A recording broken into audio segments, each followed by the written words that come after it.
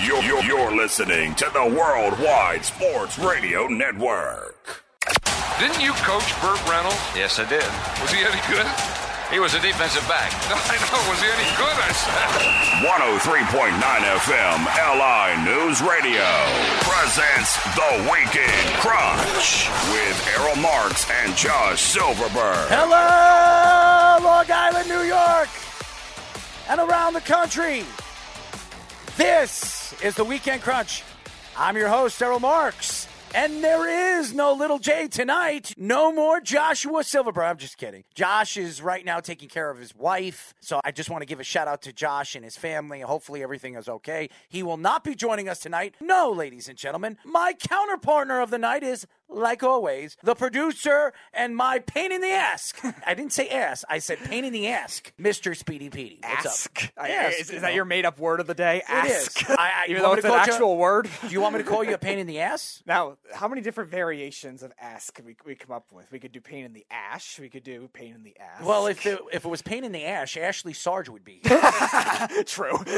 So there is no pain in the ash tonight. And if it is, he's over there in the Rocky Mountains right now. Who knows? He's probably doing some cameo for a show. That's true. I'm a little lost with the good old Ashley Sarge. As long as he's not the one filming it, it should be okay. Well, he might be an extra behind everybody. He's in every TV show and on every single movie. So not in every single movie, on every single movie. So I'm trying to help my English here, but Ashley Sarge doesn't make it easy. That's all. Anyways, we got a great show lined up for you. As you guys know, we will get into the NFL draft. The winners and losers, the New York Jets actually are winners. Well, that's crazy to say. They're winners of something. But they won in the draft. The New York Giants made a significant trade in the first round that could solidify their team next year without Dave Gettleman. We'll see. And a lot of teams really stood out in the draft, and there are winners and definitely losers in this year's draft. We will get into the New York Knicks, the hot New York Knicks, playing good basketball on their West Coast skid. So we will get into the great and powerful New York teams. It's crazy to say that. Basketball New York teams. When was the last time we said that? The baseball teams are on a letdown, and the basketball teams are Well, hold on one doing second. well. The Yankees are The playing Yankees good played baseball. better. Yeah, I'll give them that. The Yankees are playing good baseball. Giancarlo is not getting balls thrown at him right now because he's the hottest hitter in baseball. He might not get it by fans. At the rate that he's hitting the home runs, he might get it thrown at by pitchers. It's very interesting when you talk about the Yankees and where the Yankees are and how the Yankee fans treat each and every one of their players. And I'm a Yankee fan, so I think it's very, very funny. And the Mets are eating their way out of whatever you call it. Well, they haven't found their way out of the situational hitting hole. That's all I know. We could take Stephen Cohen for that one. Yes, Steve Overpaid Cohen, the great players. analytics expert. $341 million, right to Francisco Lindor. Tell him what she's won, Bob. A brand new nothing. Well, they didn't win or lose anything from last year. They just have the same problem as last year. Yeah, they can't hit. Right. Second best on base percentage in the National League. They still can't situational hits. Man. So we'll get into the Mets a little bit later. And we have a very special guest. BYU analyst, voice, and everything. Sportsman, reporter, KSL Sports Cougar on Saturdays, host BYU Insider Mitch, BYU Insider Mitch Harper. Mitchy Witchy is a Steph Curry fan, and that's why Mitchy Witchy might not be my best friend. I'm just kidding, Mitch. He actually enjoyed my Steph Curry monologue before we interviewed him on the great and positive Sports Loudmouths. His interview will be on, and we will air it during the show. I think it's very interesting, especially if you are a Zach Wilson fan, on some of his thoughts on how he would fit with the New York Jets and where he sees him as a New York Jet head coach. I mean, I almost said head coach. I'm sorry. Player, okay? Maybe the youngest head coach Not by Adam far in Gase. NFL history, if that was the case. Hopefully not Adam Gase. He'd probably be better than Adam Gase. I think That's not saying much. I think a mouse would be better than Adam Gase, by the way, but that's just me. Anyways, first, we need to get into the NFL draft. And you talk about the New York Jets, and you could go back and forth on where the Jets were going in this year's draft. We obviously knew where they were going. They were going for a quarterback. I think they gave up on Sam Darnold. They traded him for a sixth this year, a second and a fourth next year. And they really believe that Zach Wilson was their guy. And it was really leaking the last 3 to 4 weeks that Zach Wilson was going to be drafted by the New York Jets after his pro day, his amazing pro day. And Joe Douglas kept it a secret. There was nothing that really leaked as far as the New York Jets organization is concerned. But with him moving up on the board and how great his arm was and what he did in BYU and the fantastic season he had as a college football player, I knew when he was going to be drafted that fans were going to be very excited. Maybe because he looks like that California dream kid. Maybe you see him in Hanes underwears, Miracle on 34th Street. Maybe we're going to see him there in Broadway, and we'll call him Broadway Wilson or something. I don't know. Broad Wilson? Broad Wilson or Broady Horty Wilson. I don't know what we're going to call him, but nevertheless, it's not about his mom. It's about Zach Wilson, and thank you, Craig Carton, for giving us that information. But Zach Wilson went number 2 to the New York Jets, and I was absolutely not surprised where he was going. And he's a fantastic player. He has a great ability, mobile quarterback that can move inside and out of the pocket, make every single throw. He's got a great arm. Fantastic player, Speedy. Yeah, I think Zach Wilson definitely has a great combination of mental traits and leadership roles in combining with his physical skills. Great arm, great on intermediate throws, great throwing on the run ability for somebody that isn't a Kyler Murray or Lamar Jackson or Cam Newton kind of freak runner, throwing to his left, to his right, making a lot of different throws and making a lot of different creative throws, hard throws, intermediate throws that really makes a difference. And the biggest thing mentally, too, that I took away from last season with BYU being an independent school, playing a lot of teams they didn't know they were going to play, a lot of teams that weren't in their conference, mixture all over the place, different days of the week, and he played well amidst all of that pressure. And even the one loss they had to Coastal Carolina, he still played well in the second half of that game and almost led them back. Again, when you look at Zach Wilson and who he is as a player, you know that he has the ability to make every single throw, and he was a fantastic quarterback in his junior year, and he didn't want to come back for his senior year, and as well as he shouldn't, because he was the second best quarterback on most people's list, except maybe a few, Chris Sims being one of them, and my list. I think he is a fantastic player. Really watching some of the film and who he is as a player,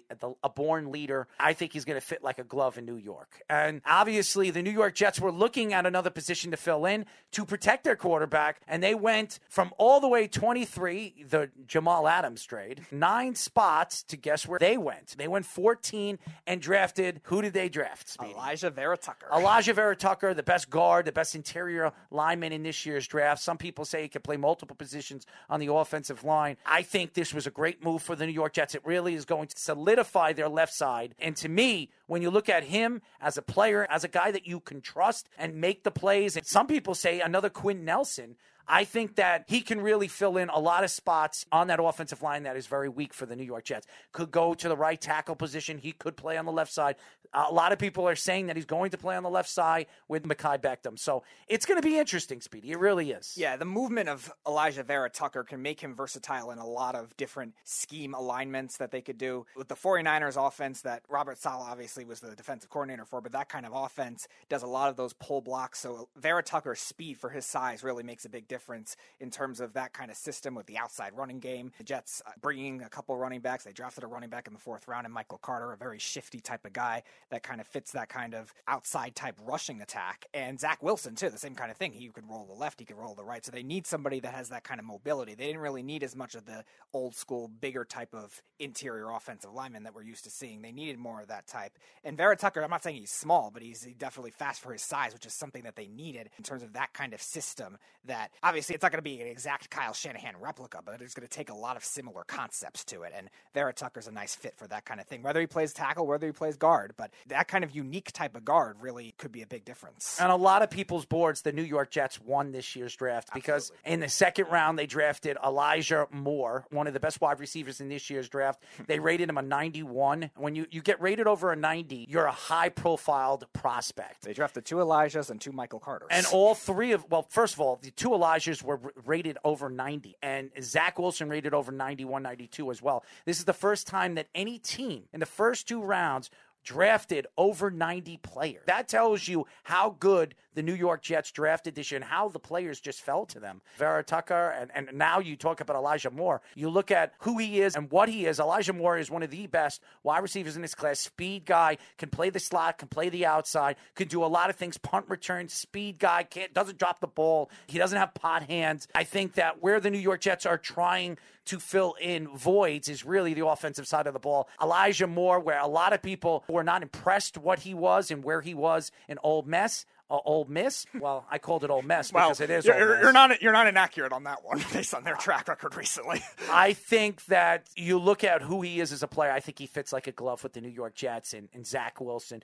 and what they're going to try to do in the Kyle Shanahan offense, Speedy. Yeah, I think his skill set very similar to the two receivers the 49ers have, too. I think Brandon Ayuk, obviously, I think is more all-around game, but also versatile slot guy, can line up in the backfield. And then Deebo Samuel's a lot more of that running back, quick slot type. And I think Elijah Moore somewhere in between when it comes to the overall level, but very similar to that kind of scheme fit where he can line up in the slot, he can line up in the backfield, run deep routes, he can run running back wheel routes if he wanted to, and can make a lot of difference after the catch. The 49ers offense was always known for the yards after the catch. Even if they didn't have the greatest receivers, they always were known for getting those extra yardage, and they do the same thing with their running backs too. And the Jets now having one of their former ones in Tevin Coleman now too. So they're going to stress that kind of thing, and that raw speed with Elijah Moore after the catch and the versatility will definitely be a great scheme fit for them. I love that pick right when it came in. He was my overall wide receiver 5, but the fit just made a lot of sense with the Jets and that kind of offense. And even though they had Jamison Crowder already, Elijah Moore, obviously a lot more upside, a lot more speed. And again, who says 2 slot guys isn't a bad idea either. They could do a lot of different things with that. And they line up one in the backfield and rotate the running backs the way they do. So there's a lot of different chess game type things that this offense could be more creative with, especially now with Zach Wilson, who can roll out all over the place. It is so fun to watch, and I think it's going to be exciting to watch this year with Michael Carter Jr., who a lot of people say is one of the best running backs in this class. He fell to the 4th round. The Jets obviously traded 2 third-round picks for Tucker, so they lost all their third-round picks, but it didn't make a difference because they still got a third, possibly late second-round draft pick in Michael Carter. I think where they are as far as the running back position and where they are now solidifying it with Michael Carter. You have Coleman, you have Michael Carter, you have Pirine, you have Adams. You have a 4-headed monster. I just think Michael Carter could be the future number 1 back for the New York Jets, especially what he did in UNC. Everybody forgets how talented he was. He was the best running back on that team. And even though Williams was drafted in front of him, a lot of people say the heart and soul on that backfield was Michael Carter. It's a counterpunch type thing with that kind of backfield. Williams was more of the bigger, pure runner type. He was shifty, agile, too. It wasn't just a straight north and south runner, but you saw the kind of player that Carter was, too. He's actually very similar, I think, to a guy like Tevin Coleman, but I think he could even be a better runner than that. But again, scheme fits is definitely what makes a difference. If Coleman doesn't work out with the injuries or just getting old or whatever, that's a very similar type. And it's going to counter LaMichael Pirine well, who's more of that pure runner type. He's more of that bruise runner type. And Josh Adams, kind of the same thing, even though he's got some quickness to him, too. So I think it's a good counter value pick in terms of what they like. And if you look at the Jets' parallels to the 49ers backfield, now they have that Tevin Coleman type, that shifty, even Jerick McKinnon. Jerick McKinnon type. I love it. And pass-catching type that obviously not a Beatty. Spake-a-beatty. Obviously, Coleman is too, but again, can you trust him to stay healthy? And now LaMichael Pirine is essentially like the Raheem Mostert in that kind of backfield too. So you're seeing the parallels of what they're trying to build in terms of what is similar to that 49ers offense. It's going to be a fun season to watch this team. They added some defensive players in the later rounds in Sherwood. They drafted a lot of safeties that they're going to move to the linebacker position. You know what Robert Saleh is going to like to run? He's going to bring up these DBs. He's going to try to blitz them in all different packages. Robert Saleh is the king of that. You saw what he did with a San Francisco 49er defense that was really weak, banged up, and not the same defense that we saw 2 years ago that went all the way to the Super Bowl. So I think that where they are as an organization now with the New York Jets defensively, and Quinn Williams is out for 10 to 12 weeks, fractured part of his foot. So he'll be out. He'll miss OTAs and early preseason. So bigger role now for Sheldon Rankins have to take over. Absolutely. So, but when Quinn Williams comes back, they're going to really solidify that defensive line. I think the Jets are going to have a lot of fun with the packages that they can run this offseason and practice before the season starts. So I think they're in very, very good hands with Robert Saleh and that defense. I think it's going to be very explosive. Don't be surprised if this is one of the best defenses in the AFC. Yeah, it's interesting because the Jets obviously could have went for either secondary help or edge rushing help, and they decided to go with more offensive approach in the draft instead. But what they did in the first half, right?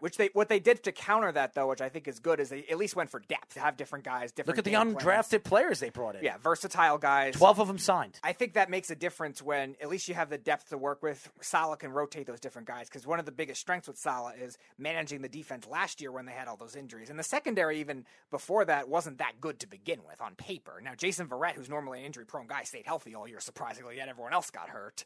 And their safeties aren't amazing either, where that's what you're trusting. A front seven that's nice, but again, also was banged up too. So you could trust Robert Saleh from that point to get the best out of them in specific roles. You better get the best out of it. Again, Robbie, you better get the best out of it. I don't think there was any one insane value pick in that late rounds, but I think the depth can make a difference and the creativity with what they could do with what Saleh has been capable of in San Francisco. The depths of the beast. The New York Football Jets. They're no longer gangrene. They are gang beasts. With Robert Saleh leading the role of Danger Boy. So it's going to be very fun. I think the Jets are going to be a very fun team to watch. I'm a Jet fan. You're a Giant fan, so we're a little lost with that. And when we come back, ladies and gentlemen, we are going to get into the New York Giants. We're going to get into what Mr. Gettleman did in the draft as well. And where do we see this team this year? Is it a good season or will it be a bad season? And we will get into the NFL draft. We'll get into Green Bay and what they didn't do. And is Aaron Rodgers on his way out after June? When we come back, me and Speedy will get into that here on the Weekend Crunch. We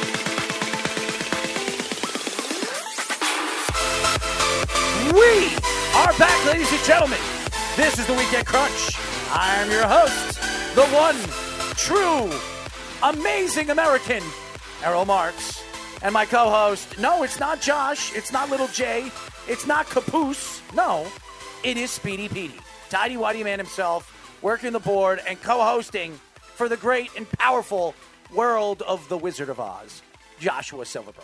Anyways, as you guys know, you can listen to our show every single Saturday. If it's not the Islander game, or if there's an Islander game, you'll hear us after at 10:30, which it is tonight. But if the Islander games are not airing on Saturday, we are live at 7 p.m. Remember, the show is brought to you by 103.9, the LI News Radio Network, and New York Sports Team Magazine, and the World Wide Sports Radio Network. You can download our app. How do you do that? You go to iOS, WWSRN, that's 2 W's, SRN, or Android Worldwide Sports Radio Network. It is very easy. You can watch all our shows and read all our articles. We have a great product, and nobody can match the great and powerful Worldwide Sports Radio Network. So definitely tune in if you have great shows live every single day. Anyways, let's get into the rest of the draft and the New York Football Giants. I think Giant fans were very, very upset, and they were taking shots at the Dallas Cowgirls, and we call them the Cowgirls, but I like the Cowboys, but you don't because you're a Giant fan. Jerry Jones probably reached out to the New York Football Giants and told them, listen, the Eagles want to move up. If you want the great Heisman Trophy winner in Devontae Smith from Alabama, the Heisman Trophy winner, was sitting right there, right for the taking. The Eagles jumped ship and jumped all the way from 12 to 10 to draft Devontae Smith. It really screwed the New York Giants. The New York Giants then decided to trade down all the way to 20 with the Chicago Bears. The Chicago Bears moved up at 11, drafted Justin Fields, crazy, and the Giants fell to number 20, got 2 first rounds, a 4th and I think a 5th, and they got Mr. Tony from Florida. And I think Tony was a good pick. I just don't know if he was the 4th best wide receiver on the board. I think Elijah Moore was. I think they should have drafted Elijah Moore. And now you look at the Giants, they have 2 first rounds next year, and they have a significant amount of picks. They got 10 picks next year. They really solidify themselves in the first round, especially with the Bears. And nobody expects the Bears to be any good this year. So what does that tell you? The Giants could have a top 10 pick and draft 2 separate positions in the top 10 next year, which really could solidify their defense or their offense moving forward. So the Giants, I think, did very, very well later in the draft, especially in the second round at number what, Speedy? They traded back with Miami, so I think it was number 18 in the second round. And what did you think of their pick in the second round? I really liked that. He was my favorite pass rusher when healthy in the draft. Now, yeah, I had some issue with, I think, a knee contusion last year, and he missed a lot of time with Georgia, but he was their best outside rusher for a while. Very strong for his size, a good combination of moves with Azeez Ojulari, and I think, yeah, he might still have a little more room to grow because of his size. But just again, a little bit. A little bigger. Speedy's head's small, you know. So. My head is average. It's small compared to the rest of my family. Got a small head, a little pea brain head. No, I do not have a pea brain, but okay. Well, sometimes I wonder if you do. In some aspects, I do. But Well, there is a lot of aspects to that, that's for sure. But I will admit that to You don't have to admit it. I'm going to admit it for you. So that's You've only known me for 3 years. That's all I have to know you. 3 years is more than enough to know you, Speedy. That's for sure. All right, well, judge that accordingly. But regardless, I love the pick of Ojulari. I think that was a great value for what they got. Again, going back to the Bears pick, I didn't mind them trading back for the spot. I still could have seen them getting good value with Rashawn Slater in that spot if they decided to stay at 11. Obviously, Devontae Smith was who I wanted, but the Eagles, again, they decided to jump right in front and rip the hearts out of Giants fans. But, again, you can't blame them for doing that. That was the best move they could have done. And Are you going to cry about that? They made it work, Speedy, yeah. You're going to cry about that. Are you okay? I will when Devontae Smith gets 150 yards. Do you want and me 2 to rip your touchdowns underwear against off the so you can Giants. use it as a tissue? How's that sound? Why would I need you to rip it off? Sometimes you've told the fans that you don't wear it sometimes. So I said it once. Well, one time is better than none. One time. Well, one time is a lot. One definitely averages out to better than none, right? Okay, congratulations. So just tell the fans that you don't really wear underwear. That's very fitting for a lot of the fans. No, nice try. But I'm just telling you the truth. But I think the Giants didn't do that bad in this year's draft. I rated them a B. I think that they got a lot of talent later in the rounds, especially in the second round and definitely in the third and fourth round. They moved down twice. I think Gettleman is learning a little bit from Joe Douglas, really solidifying where their team is. I think the Giants are positioned in a very good way. I just don't like the Kenny Golladay free agent signing in the offseason. I think they spent a lot of money for Kenny Golladay. I don't know if he's a number one. I think he's a better number two. And I think they really position themselves in a very bad position moving forward if they want another wide receiver that becomes available. Maybe if Julio Jones becomes available in June, they could have had a shot at Julio. Instead, they're not going to have a chance at Julio because they got Kenny Golladay. So that's not a good sign. And a bunch of other needs. So now they have to solve those other needs rather than going after a receiver that would have been much better value than giving $18 million a year to Kenny Golladay, who is very inconsistent and injury prone. And I agree with you. He doesn't really have that upside of a number one receiver to me. So I think because of that, they really had to solidify those other areas now. And they did it to some extent in the draft, but they didn't have a lot of draft picks to work with. I know you say you like what they did in the third round with the corner they took in Aaron Robinson. I don't know if they really needed a corner, though, as much in that spot, being they signed Adoree Jackson this offseason. They got some good production. Is he adorable? You said Adoree. Adorable Jackson. That's his new nickname. I'm going to call him Adorable Jackson. I'm sure he's been called that before, but I don't know if he's adorable. Okay. Well, that's up for people that actually care about the visuals to determine. Well, you have small heads. So I judge by my visual. I judge by the contract and by the position of need, which I don't mind the contract by any means, and I don't mind the player, but I don't know if the Giants necessarily needed him. You don't mind the player. No, I like the player, Adoree Jackson. Do you think he likes you? He doesn't know me. Well, thank God he doesn't know you, because if he had to know you, I think he'd run. Now, that's fair. I give that a 95% chance. Well, there is a 95% to everything, and maybe a 10% of nothing. So who knows? And that would give you 105 of maybe nothing or maybe negative something. What do you think? Let's see if you have any mathematicians to back that one up. Well, I'm not a math guy, but I'm just giving you a positive notion to it. Anyways. But nonetheless, I don't think they really needed a corner in that spot. I think there was other areas they could have gone in. I actually like the corner they drafted from Oklahoma State in the 6th round in Rodarius Williams, because he was thought of as more of a 4th, 5th round type. So I actually think they found good value there. Beyond that, outside of the Ojulari pick, I wasn't crazy about any other one. Tony's a nice player. I wouldn't have taken him in that spot. I know you didn't like it. I think there were other receivers they could have taken later because Jeff liked them. Again, I don't mind the player, Tony. I think the pick in that spot, especially with a lot of receivers still left, they could have waited for the second round. Moore. Yeah, they could have taken Elijah Moore. They could have taken Rondale Moore. Obviously, the Ravens took Rashad Bateman later, but they could have taken Tevin Jenkins or maybe Darisaw or one of those tackles in that spot, or even Jeremiah Owusu to give him a coverage linebacker type. Josh didn't like Darisaw, so you don't draft him if Joshy Boy doesn't like him. So Josh is a universal draft expert. Well, I don't know about that, but he didn't like him because he had small arms. He has a small brain. So I think there was better value there, and then maybe waiting on the receiver than doing what they did. Again, I don't mind them trading back. The return package was pretty solid for what they got back, but I wouldn't have taken Tony in that spot. I think it was a great draft. I think that when you look at all the teams that were drafting in the top 10, the Bengals getting Jamar Chase, I think that definitely was something that they needed. They needed a number one guy. I know they needed an offensive lineman to protect Joe Burrows. They solidified that later in the round. They added 3 offensive linemen. The Bengals really solidified some of the weaknesses that they had, and they add Jamar Chase, I think, the best wide receiver in this class.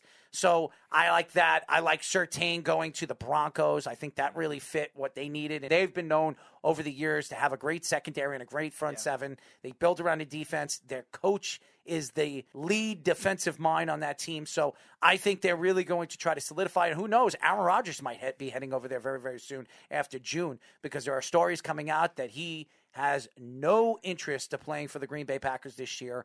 And during the draft, it was almost a done deal that he was going to get traded to the Broncos. It just didn't happen. I do believe that in June, he will be pushing his way out of Green Bay. I don't care what Green Bay says, and they're going to try to save him or trying to bring him back. It's not happening. I think he's on his way out. I think the fact that he wants to be the guy that's running and being the voice of Jeopardy, I think he's only going to play another year or two. He's going to try to win another Super Bowl. He's getting married to a movie star. I think he's done. I really do. I think he's one of the greatest quarterbacks I've ever seen and one of the greatest quarterbacks of this era.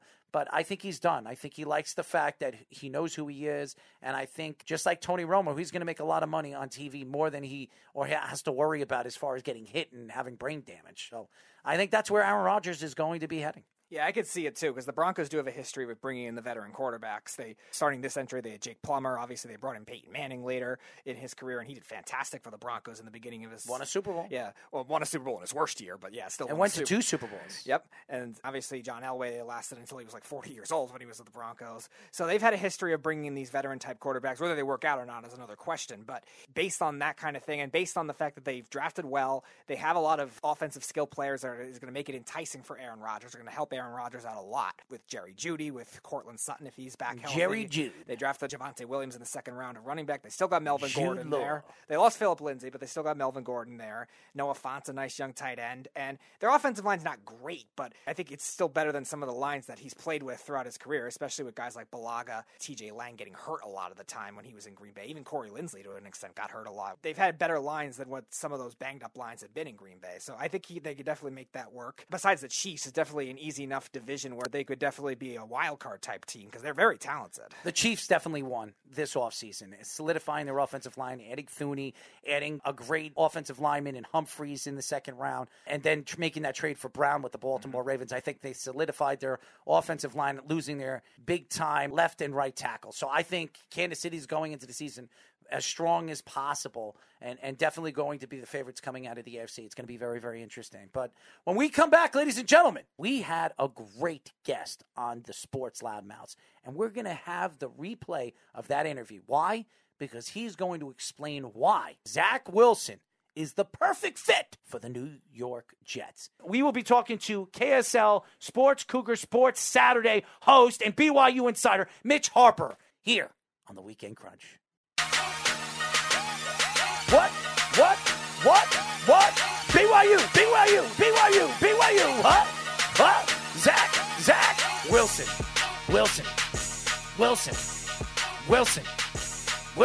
That's right. Ricky.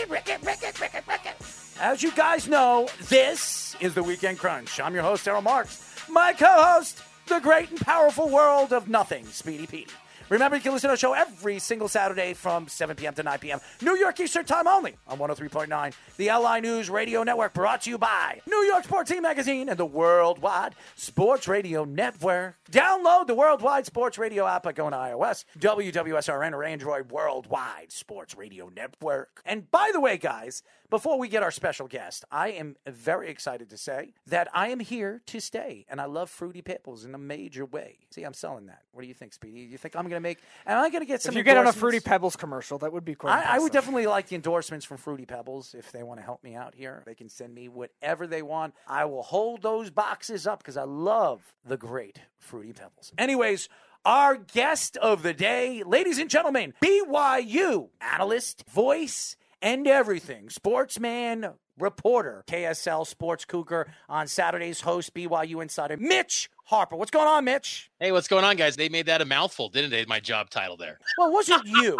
It was my great and powerful producer that likes to throw. Have you ever played dice, Mitch? Not much in the gambling scene out here in Utah, so not much dice in my background. In games of dice, or you like to play dominoes, you like to play crazy eights with your cards, you got to have a certain amount of cards. You got to land on a certain number to win. Well, Speedy always lands on the wrong number. He is the wrong number of the dominoes, the dice, and the crazy eights. But I'm happy to be here. I'm happy that you're joining us. Mitch, so Tell us a little bit about your thoughts on the great Zach Wilson. I know a lot of people out there in Utah love him. There were stories coming out over the last couple of weeks before the draft that Zach Wilson was going to be the Jets guy. When you heard that the Jets were interested in Zach Wilson after his pro day, were you surprised that the Jets were so interested in him? And what do you think of him as a player moving into the NFL? I wasn't surprised at all because I thought that Zach Wilson was head and shoulders better than Justin Fields and Trey Lance. I mean, Zach Wilson is kind of what the NFL wants right now as far as that arm talent. He's elite in that regard. I mean, I remember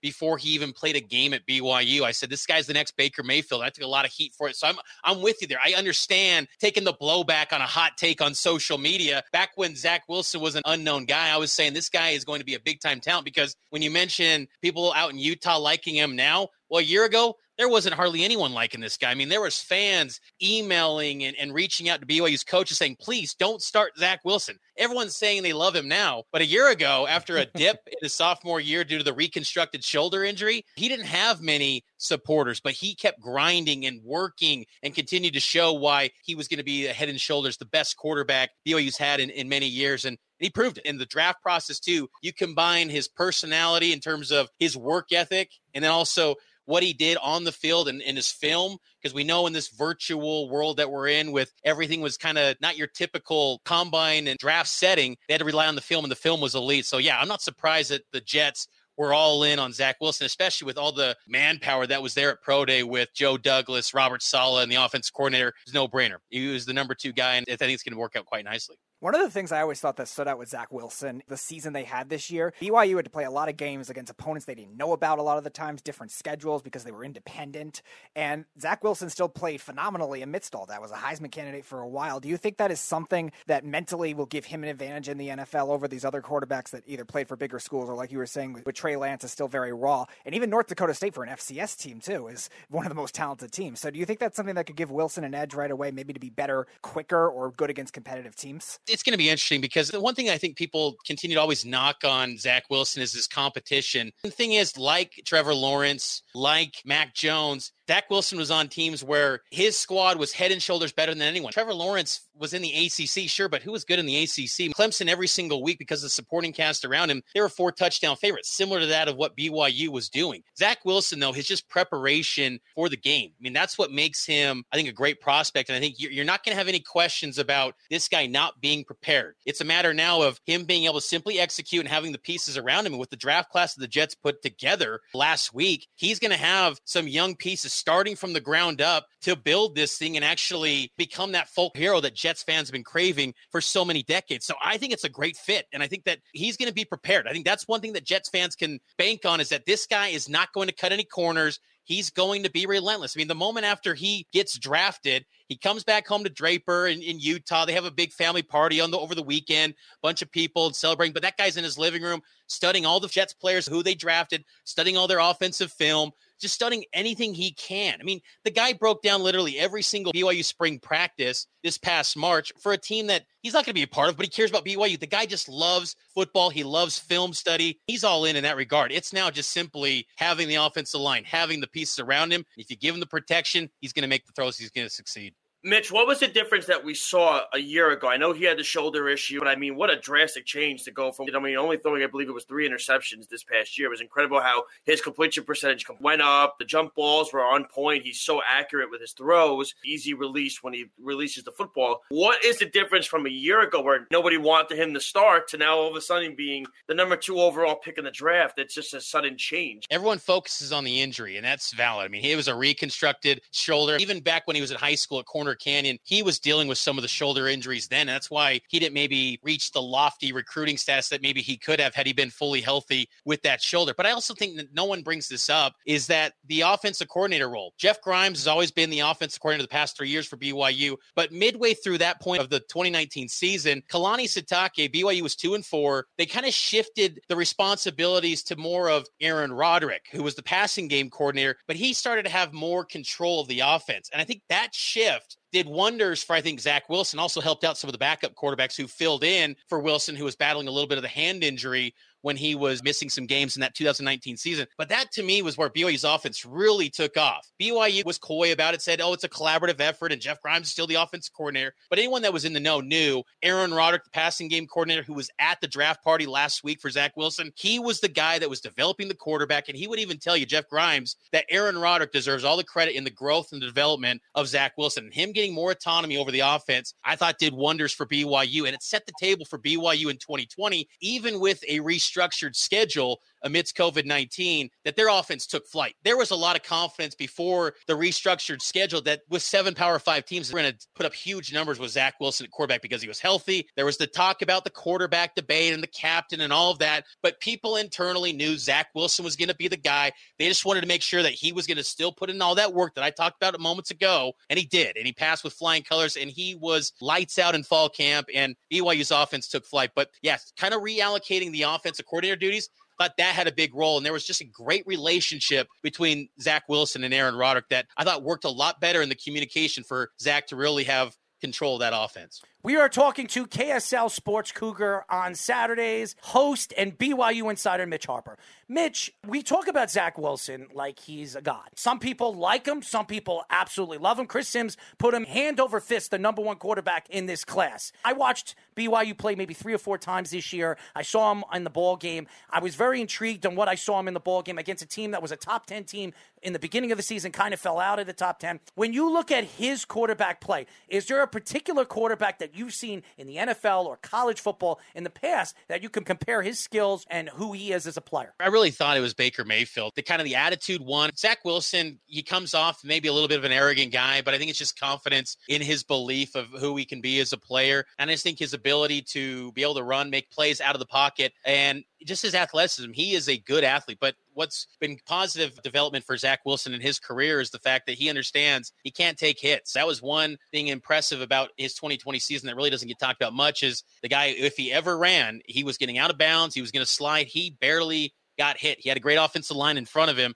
He just makes smart decisions. And Baker Mayfield is someone I thought in terms of college careers, they were very similar. I hate to kind of compare to the Mahomes and Aaron Rodgers. I know that Zach Wilson studied those guys a ton and he looks up to those type of quarterbacks, but I really like the comparison of Baker Mayfield. I've always believed that for years now and kind of stick with that one. But yeah, Zach Wilson, you could draw a lot of parallels to other quarterbacks because he'll pick from certain quarterbacks what they do in a given week, and then he'll incorporate it into the BYU offense, what they did last season. That was evidence, again, with Aaron Roderick having more control. BYU gets a win at Houston, and they incorporate that flip pass that Patrick Mahomes did with the Chiefs. They use that in a win over Houston this past season. So he's someone that just studies a ton of film and analyzes all those QBs. Maybe he could be a co-host with Aaron Rodgers on Jeopardy. That would be great. The Zach Wilson of the world with the Aaron Rodgers of the world. 2 good-looking guys, one older, one younger, and they could throw a ball back and forth while they're asking questions. That would be great. And there's some built-in storylines, too. I mean, Zach Wilson was calling out Aaron Rodgers during the season for his lack of swag, and Aaron Rodgers clapped back at him and was like, hey, I got the swag, like youngster, like, hey, just because I got the long sleeves and the visor, like, doesn't mean I don't have swag. So there's some built-in little bit of rivalry already between those two, so it can work out. Well, we don't even know where Aaron Rodgers is going to play next year. If all we know, he's playing for the CFL or maybe he's playing for Jeopardy. So is there a trait, whether it's physical or mental or within his game, his skill set, that stands out more than any other quarterback in this class, and maybe a trait that you think he's already going to be maybe top 10 in right away, even compared to other quarterbacks in the NFL? So what would that be, in your opinion, and why? I think the velocity that he throws the ball with, if you got a radar gun on his throws, I mean, he's the type of guy that can get in the 60 miles per hour. I mean, the improvement that he's made when he got in touch with John Beck, a former second-round NFL draft pick, former BYU great. That's been huge, too, in Zach Wilson's development as a quarterback. He just throws the ball with great timing, great precision. He's really good, too, in the intermediate throws. He's not a guy that's going to put too much on his throws. His ball placement is great. So I just think that his touch with the football and the velocity, those are some of the things that stand out to me with Zach Wilson. And this preparation, too, as I mentioned earlier, that's going to go a long ways as well. So I think those things stand out above the rest. Two-parter for me. One, we heard after he got drafted by the Jets that he's never even been to the East Coast before, and now he's going to New York City. Run, Zach, run! Run for your life, Zach! I'll give him advice. I could tell him all of that. I'd run the hell away. But you're going from a place like Utah, which is, I think, a little more quiet compared to New York City, which is madness 24/7. And that's a big step to go in taking into that. Do you think he'll be able to handle that, one? And two, why was there a reason as to why he was not named the captain? What was the issue with that going on? Yeah, with the first part, he's got a lot of family that live in the New York area. So I believe he's visited quite a bit in the New York. He's never lived out there. He's always been in the state of Utah, but he's visited quite a bit on the East Coast. So maybe there's some familiarity in that regard. And from Provo and Salt Lake media, there's quite a few outlets that cover BYU sports. I mean, BYU's got a passionate fan base, all consuming, but it's just going to be a different level type of questions asked. He's not going to have a program protecting him. He's got to answer. He's got to step up to the music. And that was one thing that he was willing to do. Anytime there was adversity that faced BYU, he'd step up, get in front of the mic, and answer tough questions if needed. But I think it's going to be a different level, obviously, in New York. And I think that's one thing that I am very curious to see how he does handle that. Just the amount of coverage, really having the weight of a franchise on his shoulder of this magnitude. I just think it's going to be very unique. And I think that's one of the big questions I do have. As far as the captain spot goes, that was a deal where BYU, they had named a bunch of starters at the beginning of fall camp in 2020. And at that time, BYU still hadn't officially named who their starting quarterback was going to be. And it was really just kind of a timing deal. Again, people around the program, they knew Zach was due for a huge bounce back year from what he did in his sophomore season. But until he was officially named the starting quarterback, that's when he officially got the title. And I think it was an equipment issue in week 1 where they just forgot to put the C on the jersey against Navy. But then in week 2 against Troy, he had that captain C on his jersey. So I think it was just kind of an oversight in regards to an equipment oversight or error. But yeah, he was always the captain. Once he officially got named the starting quarterback for that week 1 game against Navy, he was officially the captain. So it was really just kind of a timing deal, if anything. We are talking to KSL Sports Cougar on Saturdays host and BYU insider Mitch Harper. Now, Mitch, looking at the New York Jets with all the acquisitions they made in the offseason, in free agency, and then looking at their draft, one of the top 3 grades of the whole draft. And this is a problem what the Jets have done over the years. They bring in quarterbacks and they don't build around the quarterbacks. They decide, hey, you know what? We're going to bring in a quarterback. We're not going to add any offensive players. We're going to add a bunch of defensive players. We're going to win with just the quarterback. It doesn't work like that. Well, this year, they added Zach Wilson. Then they added a big-time offensive lineman in Tucker, and then all of a sudden they get Elijah Moore in the second round, the first-round talent, and then they added Carter, who's a very talented running back. When you look at the acquisitions that they made, do these players fit the talent that we've seen in BYU of Zach Wilson's? I think so. I watch a ton of college football, and I love draft season, and Michael Carter was someone that I loved watching in the ACC just from afar, and I just think these are great fits. And that's why out here in Utah, when there was buzz building early in the draft process that Zach was linked to the Jets, I think a lot of BYU fans were like, gosh, it's going to be a mess. The Jets just don't have success with quarterbacks. But when you kind of dig down and look at just the personnel and how Zach comes into a franchise where it's starting from the ground up, and I think that's a great setup for Zach to be in, to be with Joe Douglas, who by all accounts, and you guys would know better than I, but I mean, just his background with his scouting department, just the way he drafts, it just looks like there's a new feel, a new sense of optimism with the New York Jets. We don't get many Jets games out here in Utah unless we have the Sunday ticket. You're lucky. But you have to deal with Adam Gase. It's like a great setup for everyone to kind of just build brick by brick and kind of move through this together. I think that's going to be good for Zach, because I really think in year 1, I don't know if Zach's a guy that's going to just take the Jets from 2 or 3 wins to suddenly the playoffs. I think it's going to be a gradual deal, but the fact that there's so much newness around it might afford him that luxury to maybe have a 3-year plan. I think by year 3, you got to get him to the playoffs. You got to get the Jets by then into the playoffs and contending for the AFC East with how much new personnel, new players, new coaches, new everything. That might be enough time to afford Zach Wilson that luxury to get there by year 3 to get to the playoffs and contend for the AFC East. Well, this is the best thing about this. As long as he doesn't see ghosts in New England, or as long as he doesn't hit somebody's butt when he's trying to run and trying to get away from a player, we're in good shape. And by the way, both games from both those quarterbacks were against who? New England. So I think that when you look at both players, Sam Darnold and Mark Sanchez, you're bringing a young quarterback like Zach Wilson and the talent that he is. And a lot of people think that he has one of the best arm talent that we've seen since Patrick Mahomes. They compare his skill and his ability, his arm strength, his ability to be mobile. He doesn't even have to plant his feet. He could throw 25 yards on a dime. It's really amazing what we've seen on film. But in a big game, when the pressure is on, could he handle the pressure here in New York, knowing that the New York Jets have not been a good organization, have not been a good team, and haven't won anything in 50 years? That's a great question. I mean, because there are examples in Zach Wilson's career of big games, big moments where he comes up short. BYU and Coastal Carolina, BYU's undefeated. You win that game, you're probably going to a New Year's Six bowl, and you come up short by 1 yard. 2019, BYU comes up short against Utah.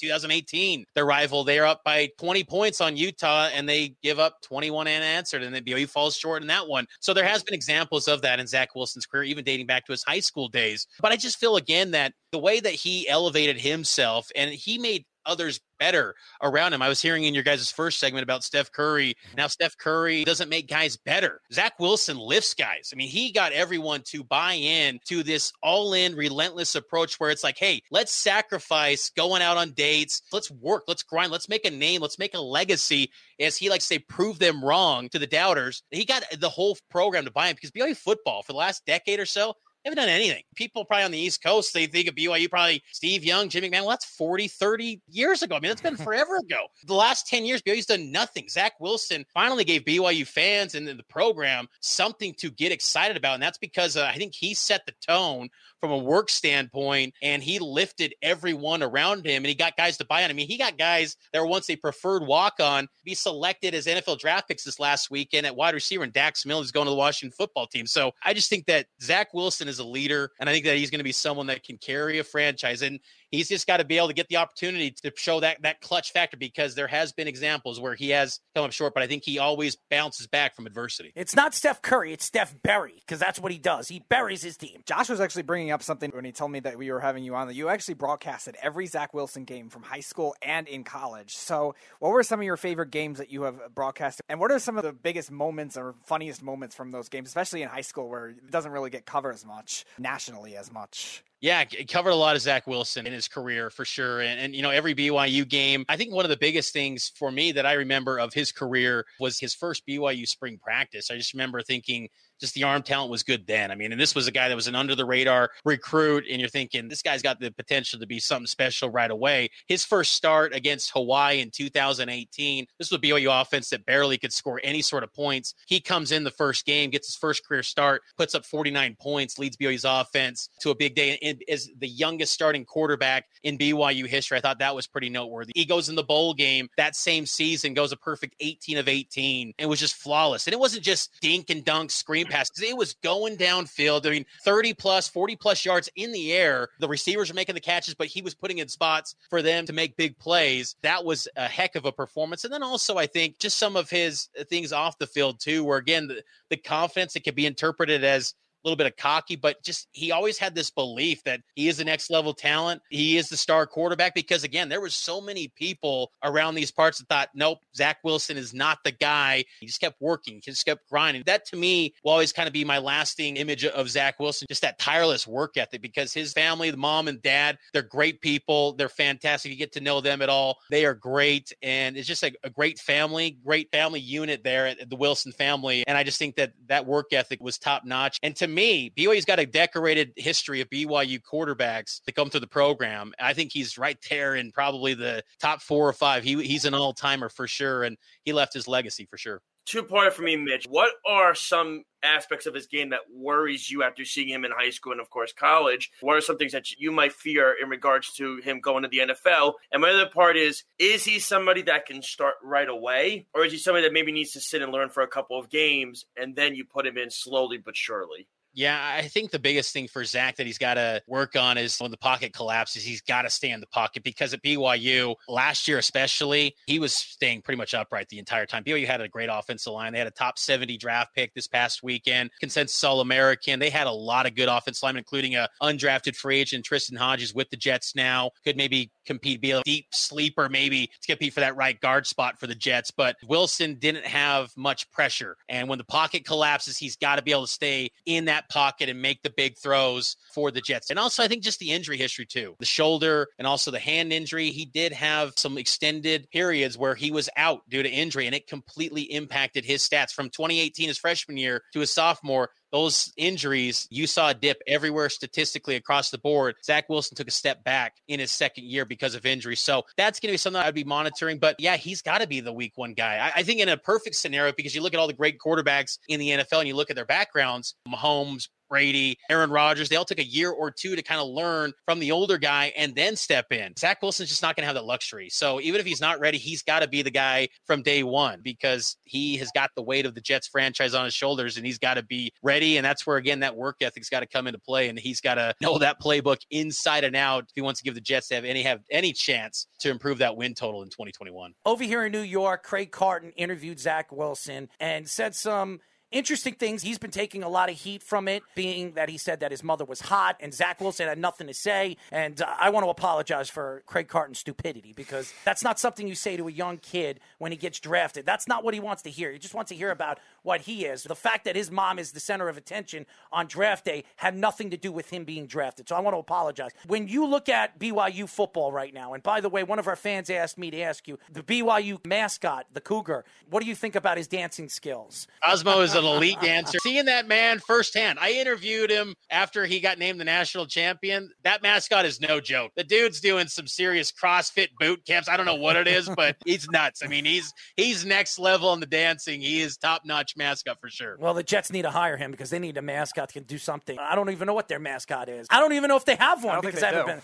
been. It's ridiculous. Maybe the fireman head was one and that's done. Yeah, well, he's definitely a mascot of stupidity. Anyways, my question to you is, when you see yourself as an analyst and broadcasting and all the stuff that you've done for BYU, have you ever thought about moving forward, maybe doing professional football or something of that magnitude? Definitely pro football, national college football for sure. I've always been more of a college guy. I love the NFL, but college football definitely for sure. National, I'm always open to anything. But yeah, covering BYU was something that's been a passion of mine since really I got started when I was like 19 years old and just been doing this for a long period of time and built up a following and an audience for it. And it's great. BYU fans, it's amazing because they're a program that's outside the power conferences, and you would think, people, are they that passionate for a program that's outside the power conferences? But yeah, BYU has just a passionate following of fans, and it's connected to the Church of Jesus Christ of Latter-day Saints, and people have a deep bond and connection to BYU football and BYU sports, and it's a lot of fun. I enjoy it a lot, and the connections and the relationships. And really, too, one thing, and you guys will see it too, is Zach Wilson is a polished interview. He's fantastic. And it just seems like BYU, I don't know what it is about the place, but they're well-spoken guys, they're likable individuals, and even if they have some struggles, you're going to be kind of like rooting for those guys just because they carry themselves in a great way on and off the field for the most part, and it's just a lot of fun to cover. It's a great program to cover, and getting to cover guys like Zach Wilson who are next level talented, it's fun to see each and every snap of those guys throughout their career. Well, you're very talented. I wish you all the luck in the world. Hey, thanks, guys. Appreciate hopping on, and it was a lot of fun. Mitch, before you go, tell the fans how they can find you on social media. Yeah, at Mitch_Harper or KSLSports.com. Go check it out. So we'll be following a lot of Jets content, too, and awesome. Zach Wilson stuff. So I'll share my insight and thoughts on Zach Wilson throughout the process still. So it's going to be a lot of fun. KSLSports.com and at Mitch_Harper. We'd definitely like to get you on. As the new season begins, we would love to talk a little BYU football and your thoughts of Zach Wilson in the middle of the season. You got it, guys. Let me know.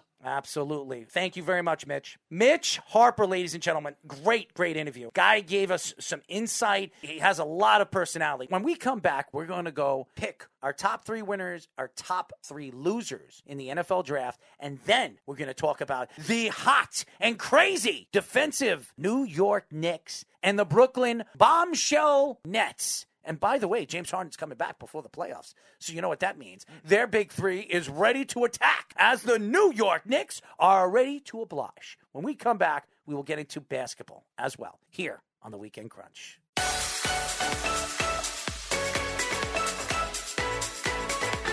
We are back, ladies and gentlemen. I'm doing it nice like a robot. No, I'm just kidding. We are back, ladies and gentlemen. I'm your host, Errol Marks, my co-host, Speedy Petey. Shout out to Little J himself. He's taking care of his wife. He is not with us tonight, Joshua Silverberg. But, you know, we can do it without him. I'm just kidding. We love you, Josh. hopefully everything is okay. Remember, you can listen to our show every single Saturday from 7 p.m. to 9 p.m. New York Eastern Time, only on 103.9, the LI News Radio Network, brought to you by New York Sports Team Magazine and the Worldwide Sports Radio Network. Download the Worldwide Sports Radio app. How do you do that? You go to iOS, WWSRN, or Android, Worldwide Sports Radio Network. We are the voices of Long Island Sports Radio and all over the country. We are the voices of sports radio. So check out our great and powerful network, and you can listen to our show every Wednesdays and Thursdays at 9 p.m., The Sports Loudmouths. It's definitely a show you cannot miss. We get some great guests, and we have some great insight of what's going on in sports, and we like to have fun. So if you're not a fan, well, you better become one, because we are here, and we're here to stay. And I'm not going to sing the Fruity Pebbles song anymore. Anyways, I want to get into our NFL winners and losers before we get into NBA. Our top 3 winners and our top 3 losers in this year's draft. Are you ready? Here we go. All right. Our winners for 2021 NFL Draft. Number 1, you know it, the New York Jets.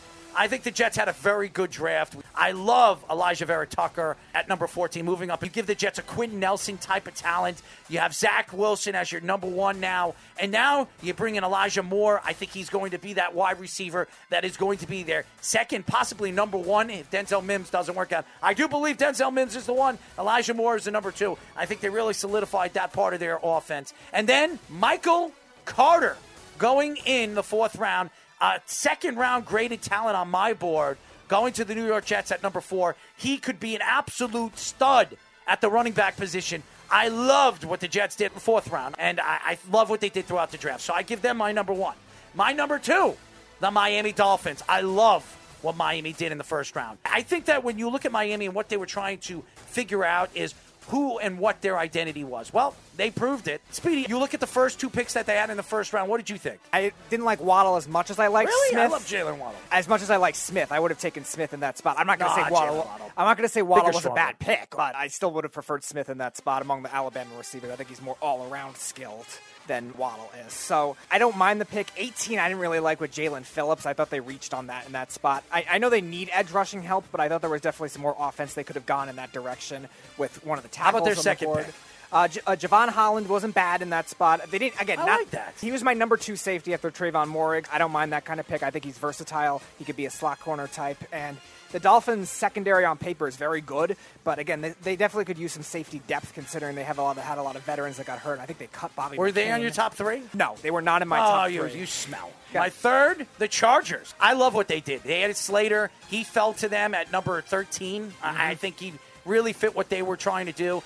It wasn't Elijah Vera Tucker. That really solidified where the Jets were going. And how about in the 2nd round, adding, to me, one of the best corners in this year's draft, Asante Samuel Jr., really solidified their defense. I think they're a really dangerous team this year. They added some good youngsters later in the rounds. I love what San Diego did. So those are my top 3. Jets, number 1. Miami, 2. And the Chargers, number 3. All right, yeah, I agree with you on the Jets number 1. I think Jets number 1 for sure. They got great value throughout the draft with Elijah Moore especially. I think was especially a good value pick. He was my 5th wide receiver and one of my top 20 overall players, maybe even top 15. They did great with that. Obviously, Elijah Vera Tucker and Zach Wilson. And Michael Carter, too, is a shifty guy that I think really fits that offense. So I think the Jets are definitely one. One late-round winner I think that did very well was the Cleveland Browns. 2 great values with Greg Newsome and number 26, who was supposed to be maybe a top 20 type pick. The corner depth for Cleveland last year was one of their bigger weaknesses. They lost Greedy Williams to injury. Terrence Mitchell was not good whatsoever. What are they going to do with Greedy, man? They're going to have to hope that he can play. The Greedy man, that's what Greedy plays well when he's healthy. He's turning into Kevin White and not being on the field. So I don't know what's going on with that. But they lost Demarius Randall, who was a good slot corner for them. And Terrence Mitchell's not good at all. So now they could actually trust somebody. The Greedy man can. Who could actually play more. And Cleveland has quietly had one of the best off seasons so far, getting a lot of depth on the defense. They get Grant Delpit back as well in their secondary. And then Jeremiah Owusu in the 2nd round, too. A lot of people had him in the 1st round as the 2nd best or 3rd best linebacker.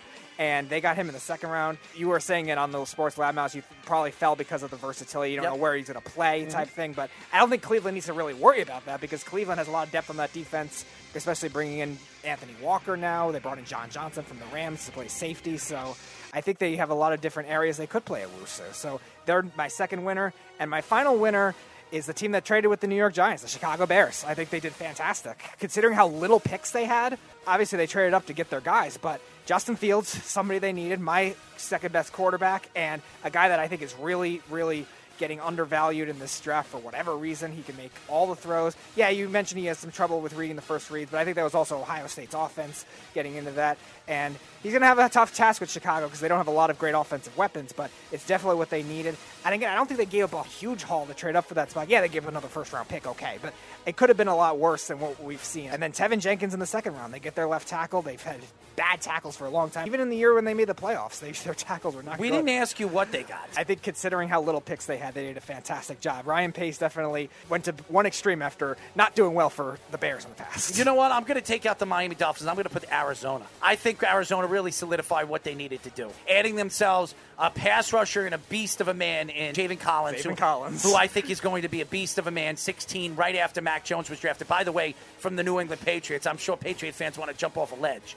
Ooh, I think was my top 3 quarterback. But anyway, I love what they did, bringing in a wide receiver in Moore in the second round. Rondale Moore in the second round, I think, really solidified their wide receiving core as well. So I love what they did. So I'll put them at number 2, and then I will take out Miami. Even though Miami did well, too. Jets, Cardinals, Chargers. Yes, that's where I'm going. As far as my losers are concerned, number 1, the Dallas Cowboys. Yeah. Micah Parsons going in the first round, number 12. I think he was their best pick. Evaluation is, if he stays out of trouble, he's one of the most talented defensive players in this draft. I didn't like what they did in the second round, adding Kelvin Joseph. That made no sense. I think he was a third-round talent on my board. They added some value in the third round with the 3 third-round picks that they had in Wright, Galston, and I can't pronounce his name, Ajajuwawa, but I know what you're talking about. UCL. And they added Jabril Cox in the 4th round, which I think was a steal. I thought he was a third-round talent. Mm-hmm. But I think they added too many linebackers, so they are a loser in my eyes. No question that they were. Seattle was another team I think was a big loser for me. Seattle's always a loser because they didn't have a first round because they lost it from the Jets. In the second round, they added Dwayne Askridge. He was a real long shot. I thought he was a third, possibly a 4th round talent. We've seen them do this before.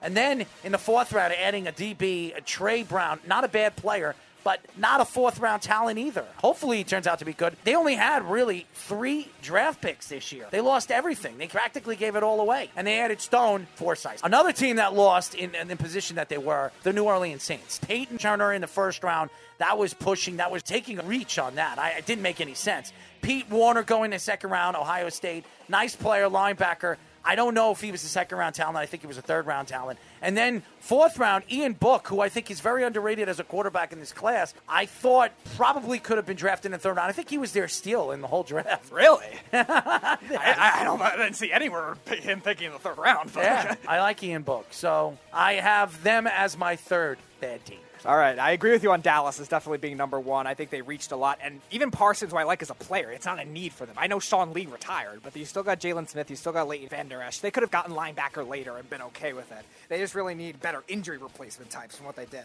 I like the pick of Jabril Cox. That was really, I think, the only great value. They reached a lot the rest of the draft. So Dallas is definitely a loser. Number 2, this is maybe coming as a bit of surprise because their first-round pick was great, but the Lions I don't think did well either. I think 2 defensive tackles. They did well. 2 defensive tackles, that's not really a big need for them. They need receiver, they need edge rushers, they need secondary help, and they draft 2 defensive tackles. I like the player in Anzuruki from Washington, but I don't think it's a need for them. Aleem McNeil in the 3rd round, no. I don't mind the kid Melifonu, but that's really it. And I don't think they did well either, considering they needed to hit on a lot of those early picks. So they're number 2 for me. And number 3, I'm going to do a similar theme to you, a team that didn't have a first-round pick and reached badly in the 2nd round on a receiver, the team in the Seahawks division, the LA Rams. They also reached for a guy that's like 150-something pounds and Tutu Atwell. Again, another team that doesn't need a receiver. Kupp, Woods. They lost Josh Reynolds, but okay. They drafted Van Jefferson in the 2nd round last year. They don't need any more receivers. And considering how limited of picks they had, I think they really did a bad job too. So those are my 3 losers. So there you go. Our top 3 winners and our top 3 losers of the NFL draft. And I love this music. It reminds me of football, Sunday night football. It's my favorite part. The music really gets me pumped up. I remember the Odell Beckham one-handed catch. This music really just took off after that. So great music. Unfortunately, the rest of the game didn't for the Giants. They fell apart in the second half. That was against the Dallas Cowboys. That was. I'm sure you love that. But anyways. No, I do not love them falling apart in the second half. Why not? The Beef loved it. Yeah, that doesn't matter. Why not? I don't care what the Cowboys fans want to love or not. No, the love. beef loves it. And I know you love the beef, don't you? You No, I do not beef? love the beef. Well, Jeff loves the beef, don't you think? Jeff wants nothing more than just to make him cry. Wow. He likes to make everybody cry, including our great and powerful co-host, Joshua Silverberg, who he picks on every single day. But he didn't really pick on him this past week, so I was very surprised. He was more attacking me. So, interesting guy. Thank you, Jeff. I love you very, very much. Anyways, before we go to break, I wanted to get into some basketball. And the hottest team in the NBA is not the LA Lakers. It is not the Utah Jazz. It is not the Golden State Pukes. It is the New York Knicks. Who would have thought in the second half of the season, going into the first week of the second half of the season, Randle was not playing well. Julius Randle looked tired. Everybody thought, oh, here we go, the downfall of the New York Knicks. But no, Tom Thibodeau has holding it together. RJ Barrett, some of the acquisitions he made before the trade deadline with Derrick Rose really has solidified this team. The leadership quickly is a great player. Toppin's starting to play, and he's starting to play well. I love what this team is. They're a very young, talented team. Thank God Kyrie Irving and all the great talented players that went over there to Brooklyn and Kevin Durant and James Harden, not there with the New York Knicks, really ruining the chemistry of this Knicks team. I am very excited about this team, Speedy. Yeah, you have to be very excited. The way they've been able to grow, even when Randle was not playing well in that stretch, other guys were stepping up. Derrick Rose had the best stretch of his Knicks career in that time. RJ Barrett played very well. Even saw some of the young bench players. Speaking of a guy that's playing definitely good basketball, RJ Barrett. Yeah, absolutely. These other guys off the bench, they've found ways to get good when other guys were struggling. Obviously, these veteran bench players have been streaky throughout the year. At the beginning of the year, Doc Rivers' son played great, and then all of a sudden he fell off the face of the earth, and now he's with the Thunder or something. Well, we have an Austin on our network. He's probably a better basketball player than Austin. I'll have to ask him if he has a father named Doc. We'll find out. I'll be his Doc. So it was him for a while. Then I think I am his Doc. Then Alec Burks started to play well, and then Reggie Bullock started playing well. So they're different veteran guys that have stepped up. Same thing with the young guys, too. Emmanuel Quickley has played phenomenally all year. His game has become a lot more well-rounded than what it was at Kentucky. And a lot of that has to do with Tom Thibodeau. A lot has to do with even Payne with what he's done, improving his game from what it was at Kentucky, where he was mainly just a sixth-man type three-point shooter. Could shoot free throws, too, but his game has grown a lot more from that, too. And then when Randle started to heat up again, then obviously the team started to do well with it, too. So overcoming things like that is what makes this kind of winning team, makes this kind of winning culture where you can rely on other guys. You don't have to just rely on one superstar all the time. Now, the Knicks' depth is not insane on paper in comparison to other contending teams, but there's maybe 3 teams in the whole league that has unbelievable depth. The rest of the teams in the NBA are fighting and figuring out who their 10th and 9th and 8th guys are. But in terms of the expectations of what the Knicks' depth was supposed to be versus what it has become this year, I think has really been a massive improvement. I think that where you look at the New York Knicks and where the Knicks are this season, it's been spectacular. Tom Thibodeau, to me, is the coach of the year. There's no question. Julius Randle is comeback player of the year. He should be an MVP candidate. Define why Steph Curry is an MVP candidate. It makes no sense to me. Even if it's not Steph Curry, you have to back Steph Curry. I'm just saying they're an 8 seed. They're barely making the playoffs. And this guy has 31 points a game, and everybody says, oh, he's the MVP. He's not an MVP. I think that when you look at most valuable player, he is the most valuable piece to your team. That's going to help you. Look at Julius Randle. The Knicks went to a non-playoff team all the way to over 500, 7 games over 500 in what he has done, and really has helped the New York Knicks really solidify who they are in the Eastern Conference. So in my eyes, Julius Randle is in my top 5 when it comes to MVP candidates. Chris Paul, being that the West is one of the hardest divisions we've seen in a very, very long time, and they're the number 2 seed from a team that barely made the playoffs. They didn't even make the playoffs last year. Yeah, they made the bubble, went undefeated, but yeah. To me, I think that when you look at the big picture and where the New York Knicks are, they've really solidified themselves as one of the best young teams and the number 1 defensive team going into the playoffs. So that's something good to say. But yeah, the massive improvement of the defense is the biggest thing. Like usually those kinds of things do not happen overnight where you all of a sudden go from number 25. Massive leap they made overnight is just maybe insane. I should spank you or something. Maybe we'll use a nice umbrella because it's not going to have to be open, so no bad luck here. So now we're going to umbrella superstitions, everybody. Well, you don't like to spank monkeys, so there you go. Why would I harm a monkey? That's not the kind of monkey I'm talking about. But anyways, the Brooklyn Nets are also playing very good basketball. And I think the fact that Kevin Durant is back, I didn't think that he was going to come back until the playoffs. He's played very, very well since he's come back. I think he's averaging about 29, 30 points a game. Kyrie Irving is, to me, the MVP of the team. He's played fantastic since the injuries of Kevin Durant and obviously obviously James Harden. James Harden came out the other day saying he will be back for the playoffs, which is a very good option for the Brooklyn Nets going into the playoffs. And I think with the way Blake Griffin is playing, some of the players off the bench, you don't need superstars. But is this team going to be able to hold up defensively? I don't care how offensively sound they are. Are they going to be able to hold up? And is Steve Nash, a rookie coach, going to be able to figure things out in the playoffs when it becomes a half-court game? It's going to be interesting with the depth, especially. I think when we had Ian Eagle on the show, he mentioned guys like Bruce Brown have played well.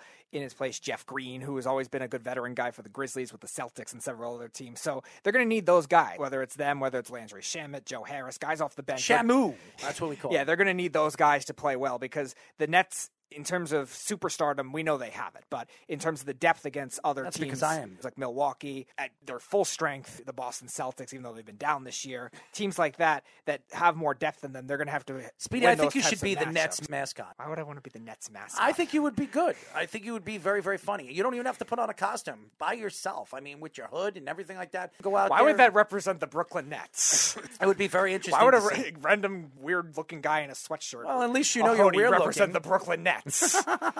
Well, they need some kind of mascot, and why not the great Speedy Petey? I think it would be very intriguing and very interesting. Why not have Uncle Drew be the mascot? Well, who's Uncle Drew? Oh, are you talking about Kyrie Irving? Yeah, why not have the... Because he has to be on the basketball court. He's not going to be dressed. Well, he's not on the basketball court all the time either, though. Well, that's true. He's hiding over there. So when he plays, you could have the movie Uncle Drew. We could have him that. And when he's not playing, he could be the mascot. Well, I don't know about that. Because when he does play, they're going to need him on the court, especially in the playoffs. Of course. Why would he have to be a mascot when he knows he's got to be on the court? So then the movie Uncle Drew becomes the mascot of the playoffs. Well, there you go. When we come back, ladies and gentlemen, we're going to get into the New York Yankees. Giancarlo Stanton is the hottest hitter in baseball. What does that say to Yankee fans? Well, I will say one thing.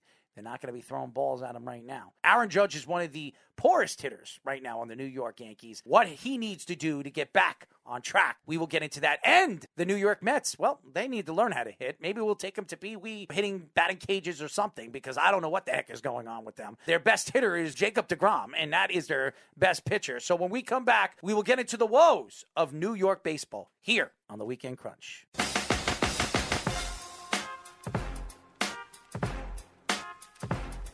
We are back, ladies and gentlemen. This is the Weekend Crunch. I'm your host, Errol Marks. My co-host tonight, yes, it's not Joshua Silverberg. It is the great and powerful World of Oz, Speedy Petey and his Tidy Whities.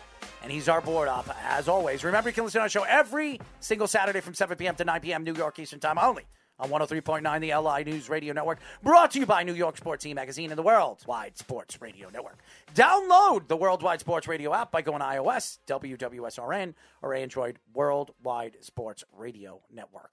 I will say this, guys. We are talking about New York baseball. The New York Yankees, I guess you could say they're finding their sticks. And I'm not talking about those sticks, ladies and gentlemen, but they're finding their bats.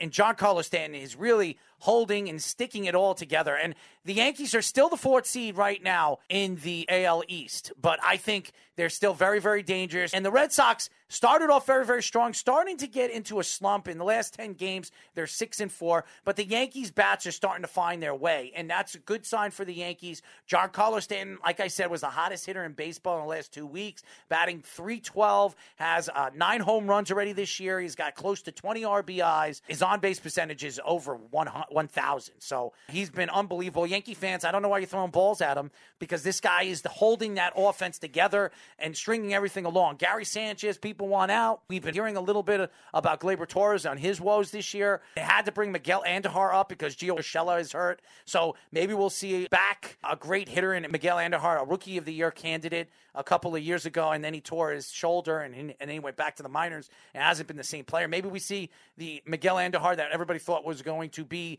an all-star, a talented player for the Yankees for many, many years to come. Losing Gio Urshela does hurt the Yankees, loses a defensive player in that lineup, but I think this is a good move for the New York Yankees. I think the Yankees are starting to figure things out as far as their pitching is concerned as well.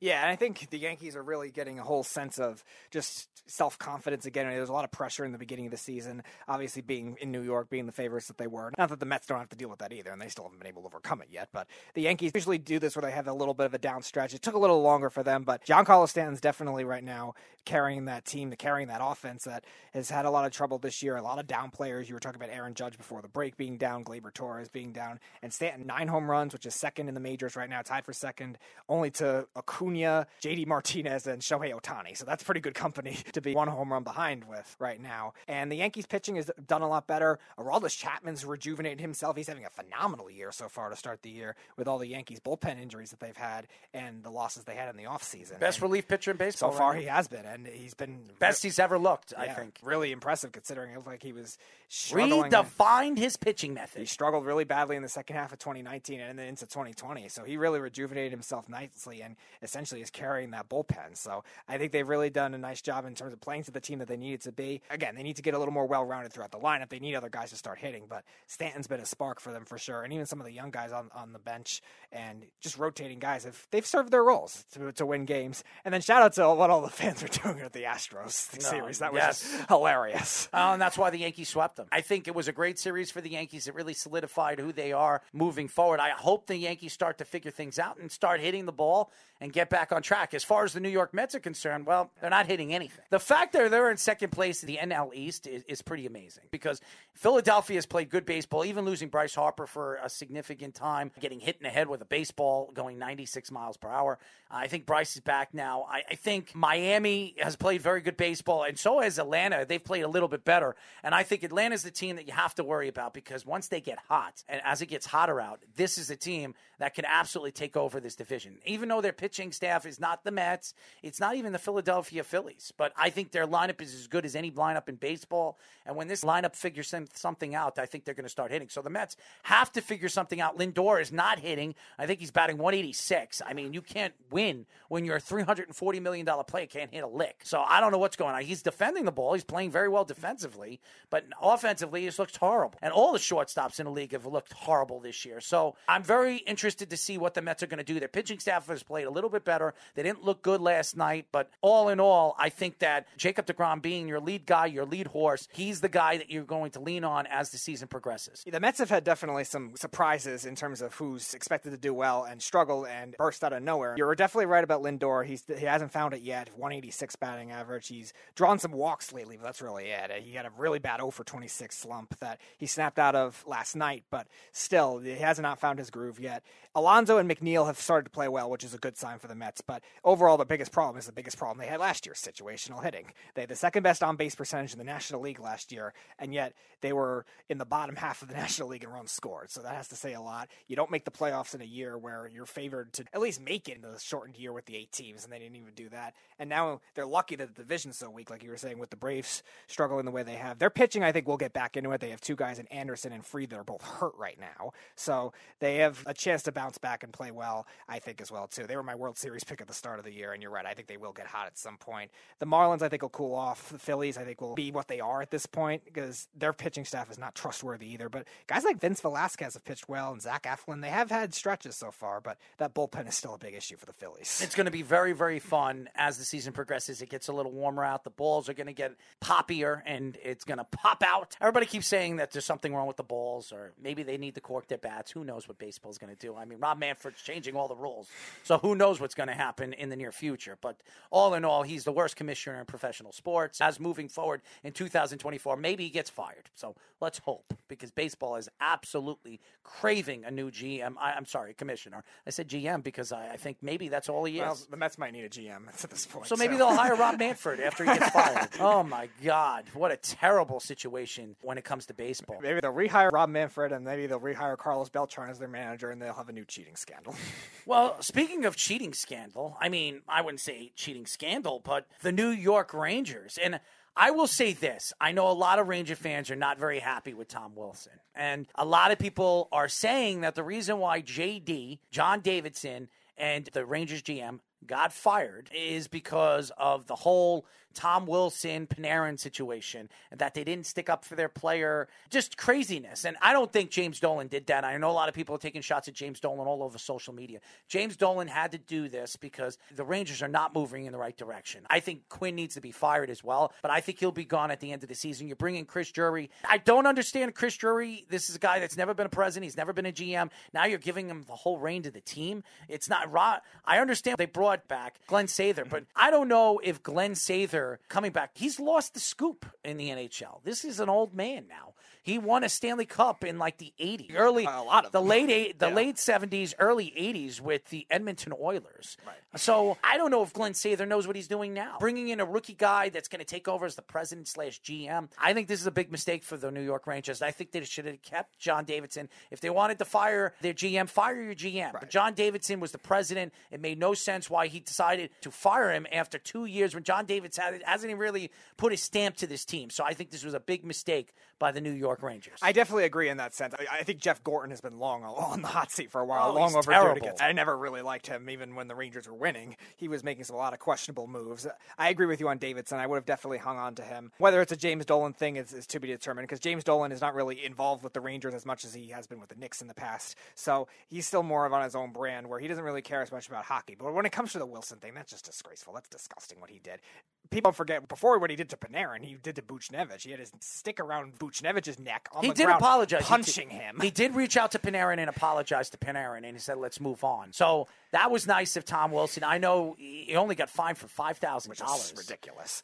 He's a repeat offender who got suspended earlier in the year for a hit on Brandon Carlo of the Boston Bruins. Nobody said Gary Bettman was smart. Nobody said Gary Bettman was smart either, but it's also the player safety executives, too, that really have had a lot of trouble justifying different suspensions. We talk about the same problem with the NFL with illegal hits and targeting and stuff like that with Roger Goodell, suspending certain guys. The NHL has the same problem with, especially a guy like Tom Wilson, who's been a repeat offender for a while. He should have been suspended a lot more. You just keep adding up to it. Well, I like what Peter Laviolette said, too. I think he says that a lot of teams are gunning for him because he's 6'6", 225 pounds. I understand Peter's trying to stick up for his player, but I think that's a crock because we all know how good Wilson is on the ice. He's a very good player, but he's also a goon. That's what he is. He likes to start with the guys that really can't defend themselves. When it comes to the big guys and the strong guys on, like, the Islanders, he curl up in a ball and hide in the corner. He doesn't want to fight anybody on the Islanders. Yeah, the same thing with the Bruins, too, like I mentioned earlier. I think Brad Marchand came up to him after the hit on Brandon Carlo, and he wasn't this big, tough guy like he was against the Rangers, who the Rangers have never been a tough team. They don't have an enforcer. Right. They need an enforcer. The Rangers have never been a tough team since I've been watching them. They haven't been that since the turn of the century. So the Rangers are not the team that really to justify, all right, this guy's a tough guy. And that was not a hockey play. And by the way, you cannot bring in Chris Drury. You think he's going to figure this out? I mean, Chris Drury was a finesse player. When he came into the league, when he played for the Rangers, when he played for the Colorado Avalanche, if you remember. Buffalo. He wasn't a roughhouse guy. He was a first-line, second-line guy. He's a talented player, great hands, played for the United States team. Everybody knows him as the captain of the United States team, junior team. Fantastic player, but I don't think he's going to figure that out. I think finding goons are very hard to find, and to get 2 or 3 goons in to protect your players. Those are very, very important when you're going into the playoffs. And the Rangers, you see it. That's why they can't compete. That's why he couldn't compete against Carolina last year. And that's why they're going to have problems competing as they move forward. And I don't think Drury is going to figure that out. And we've always agreed that you need some level of intensity and toughness to be able to do well in the playoffs. With the exception of the Penguins with their 2 Stanley Cups, pretty much all the Stanley Cup winning teams the last 15 years. They were very gritty. I mean, Sidney Crosby's a gritty player. They weren't built with that kind of team. You still need some level of toughness. Going back to what Wilson did, though, that wasn't even a hockey thing. That was just him just being aggressive, a roid rage type thing. And you ringing your stick around Buchnevich's neck and then slamming Panarin to the ground. That's not hockey. None of that's hockey plays. Oh, I don't think fun. I don't think any hockey fan. Fighting. I love it. Is it fighting though, or is it just? It's UFC kind of stuff. MMA. I love it. All right, MMA so go have skates. Tom Wilson be an MMA fighter after his career retires. We'll put Conor on skates. He won't be hated as much if that's the case. We'll put him against Conor McGregor on skates. That would be funny. That would sell. Why not? We'd sell out a whole stadium with Conor McGregor on skates. He learns how to skate, and it becomes a hockey fight. You can use the skates as a knife to try to kill him. I mean, all you need to do. I think that would be fun. That would be a great sale on pay-per-view. Tom Wilson has, a 60-pound size advantage on McGregor? But John skates. If he's a good skater, he won't be able to catch him. I agree with you. I'm saying Tom Wilson would probably win that in a heartbeat because, I don't know if Conor McGregor can skate. And he'll do a drop kick. He'll kill him right away. I know, but one, can Conor McGregor skate? And 2, there's like a 60-pound size gap. Well, I would like to see Wilson kick the hell out of Conor. I'm sure you would. I don't know if that would happen, especially if Conor learns how to skate. He is an Irishman, and he comes from a cold country, so who knows? No, they don't really have hockey in the United Kingdom, though, or Ireland or anything Ireland, like that. That's where he's from. Do they have much with hockey, though? Oh, yeah, absolutely. There are hockey players that came from Ireland, absolutely. I know England's had a couple that I can remember, but it's mainly more, obviously, the Scandinavian countries, now Germany, Switzerland, Austria, places like that more than I've ever seen with England, just because it's an island, they have more rain and stuff like that. The island of Dr. Moreau. Yeah. I don't know. I think it would be very fun to watch a UFC on ice. Could you imagine that? Instead of skating on ice or Disney on ice, we'll say the UFC on life. Goons on ice. Not on ice, on life. The UFC on ice life. Yes. Fight to the death. Maybe people will get lice watching Conor McGregor and Tom Wilson. I've got lice just thinking about it. I'm sure you do. Those little white things crawling up in my hair, I've got it. That's all I'm going to say about that. When we come back, ladies and gentlemen, the final segment of the day, Speedy. Crunch time. Here on the Weekend Crunch.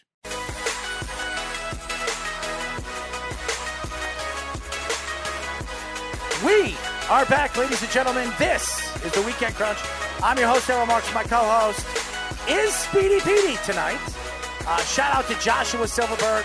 Had some family situation. I understand. We do miss you. He will be back next week, joining us, as always, on the Weekend Crunch. So definitely stay tuned for that. Remember, you can listen to our show every single Saturday from 7 p.m. to 9 p.m. New York Eastern Time, only on 103.9, the LI News Radio Network, brought to you by New York Sports E-Magazine and the Worldwide Sports Radio Network. Worldwide Sports Radio app on iOS, WWSRN, and Android. Worldwide Sports Radio Network. You can watch our shows, listen to your shows live, and watch and listen to the replays of our shows, and read our articles, our great articles, our powerful articles on our network. So definitely check out the Worldwide Sports Radio app. Speedy, this show has gone fast, and I will say that Mitch Harper was absolutely fantastic. I think it's going to be very, very fun. If you didn't hear the interview, to check it out. So BYU reporter and analyst Mitch Harper. So definitely check it out. Anyways, Speedy, what do we have for the last segment of the day? Crunch time. It's time for Crunch Time. Read the time. Got to see the pitch. All right, let's start with what we just talked about with Tom Wilson. Buy or sell? Tom Wilson will be suspended at some point during the NHL playoffs. Never. I don't think the NHL is going to do that. He's too big of a player to that team, defensively, offensively. He is a mean player. I think he'll get himself into trouble, but you can't suspend a player in a big part of the playoffs. So I'm going to sell that. I'm going to sell it not for the reason you said. I'm going to sell because I feel like they'll get knocked out early like they usually do, where I don't know if he's going to get to that point where they're going to get suspended. Peter Laviolette. I mean, Laviolette's a great coach. I mean, can he overcome the Capitals' woes of getting knocked out when they should be knocked out? I mean, granted, they have the 1 seed right now, and Laviolette's done a great job in certain instances, but it's not like Peter Laviolette hasn't been vulnerable to some early round exits, too, and we know the Capitals have certainly been. So I'm just going to sell it just for that reason, not for the fact that he's not going to instigate anything like that. All right, buy or sell? The Phoenix Suns, who currently are 1 game back of the Utah Jazz, the Phoenix Suns will finish with the best record in the NBA. I'm going to buy it. I think the Phoenix Suns are the hottest team right now in basketball in the Western Conference. And by the way, they have Chris Paul, who's 100% healthy, which I haven't said that in a long time. So if Chris Paul stays healthy, I absolutely believe with the injuries that Utah has, they will be the number 1 seed. So I'm going to buy it, and he is, to me, the MVP of the whole league. I'm going to buy it, too, because I think Donovan Mitchell's injury will still keep the Jazz eventually from falling off. I know the Jazz have still been pesky in that time where still they're going to be competitive, but Phoenix, they're really playing with a lot of good confidence. They're winning a lot of close games, which is a big difference for them, and they're winning in ways that they weren't expected to. Their defense was bad at the beginning of the year. Now they're winning with defense, too. So I really like them to finish the regular season as the number 1 seed, and with the East struggling at times, different teams, I could definitely see it. So I will also buy it. All right, buy or sell? Somebody that is not Jamar Chase or Devontae Smith will lead the rookies in receiving yards. You know what? I'm going to take the New York Jets, Elijah Moore. I think with the offense that they're going to be running over there, I guess Jets, San Francisco offense, I think he's going to see a lot of balls coming his way. I think he's going to be a very big, intricate part of what Zach Wilson's growth is going to be this year, and a very big piece. So I'm going to go with Elijah Moore. So I'm going to buy that Elijah Moore will be the different guy. I am going to sell it. I think it will be Devontae Smith. I think the target share is just too good, but the Eagles having a lot of injury-prone receivers, Jalen Hurts knowing how to play with him well, I think it's just too easy. Even if it doesn't lead to team success right away with the other receivers and with a new coach, I feel like he's going to get force-fed a lot in the beginning of the year. And knowing Jalen Hurts, obviously Jalen Hurts transferring to Oklahoma too, but knowing Jalen Hurts more than obviously a lot of the other receivers would, I think he'll give him an edge. I think the target share is just going to be too good for him there. I'm going to definitely sell that. All right, buy or sell? Giancarlo Stanton will finish in the top 5 in the major leagues in home runs. I'm going to buy that. If Giancarlo Stanton stays healthy, I think he scores and hits about 45 home runs and scores about 130 RBIs. I think he's going to be an MVP candidate. I think Yankee fans need to calm down and let this guy play. I think he's a big part of their offense this year. DJ LeMahieu is not playing well. Gleyber Torres hasn't played well. They need Giancarlo Stanton's bat in this lineup. And he's a DH. He's not playing in the outfield, which is very, very important to keep this guy healthy. So I'm going to buy that. He'll be in the top 5 in home runs in the major leagues. I'm going to sell it. I just don't know if I trust him to stay healthy. I know that being the DH helps a lot, but again, he's still been an injury-prone player, so I think it's due to happen at some point. I think he'll be top 10. I think he'll be steadily carrying the Yankees offense, but top 5, you need to stay healthy the whole year to be able to do that. So far, so good, but again, can you trust him for a long period of time is another question. All right, buy or sell. The Lakers have had their woes lately. They will finish as one of the play-in teams. They're right now tied with the Blazers for the 6th seed. They have the tiebreaker at the moment, 37-29. Buy or sell, they will be one of the 4 play-in teams. No, I don't think they will. I think they'll figure something out. LeBron James isn't 100% healthy. I think everybody sees that.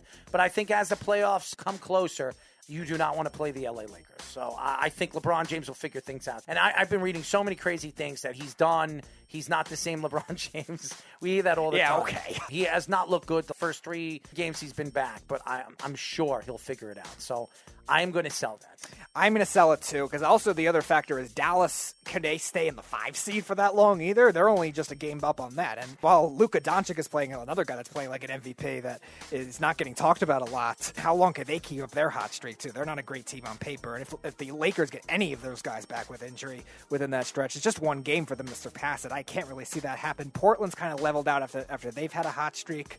So I'm going to sell it as well. I really don't know if the Lakers are going to fall off all the way to 7.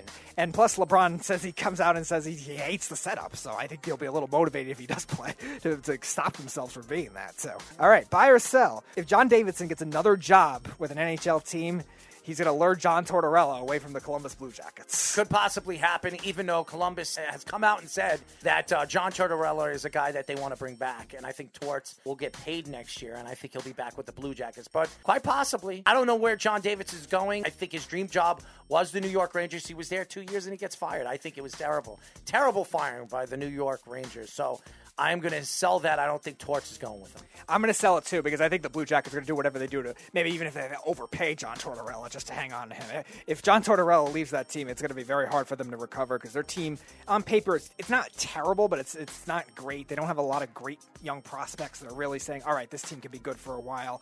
Zach Werenski, who's been their best player, has been injury-prone. Seth Jones was hurt last year. Now they have Patrick Laine. Will they re-sign him? There's just too many question marks with that team. So I think they're going to do whatever they could to at least hang on to Tortorella, because it's going to be very unlikely for them to keep those players. All right, buy or sell. Aaron Rodgers will still be a Green Bay Packer by week 1. I'm going to sell it. No way in hell. I don't care what Green Bay has said. They're just saying that, waiting till June, buying their time, and I think they'll trade him to the Broncos. That's where I think he's heading. I think the Broncos, even though they added Teddy Bridgewater and gave up a 6th-round draft pick, I just think it makes a lot of sense heading to the AFC, which is dangerous moving forward, especially in that division. And guess what? Patrick Mahomes versus Aaron Rodgers, 2 games in a year. That'll be fun. Everyone's wanted that for the Super Bowl. Now they might get that in division. But yeah, isn't that weird to think? This is finally the first time we can say the AFC is actually a more well-rounded conference than the NFC.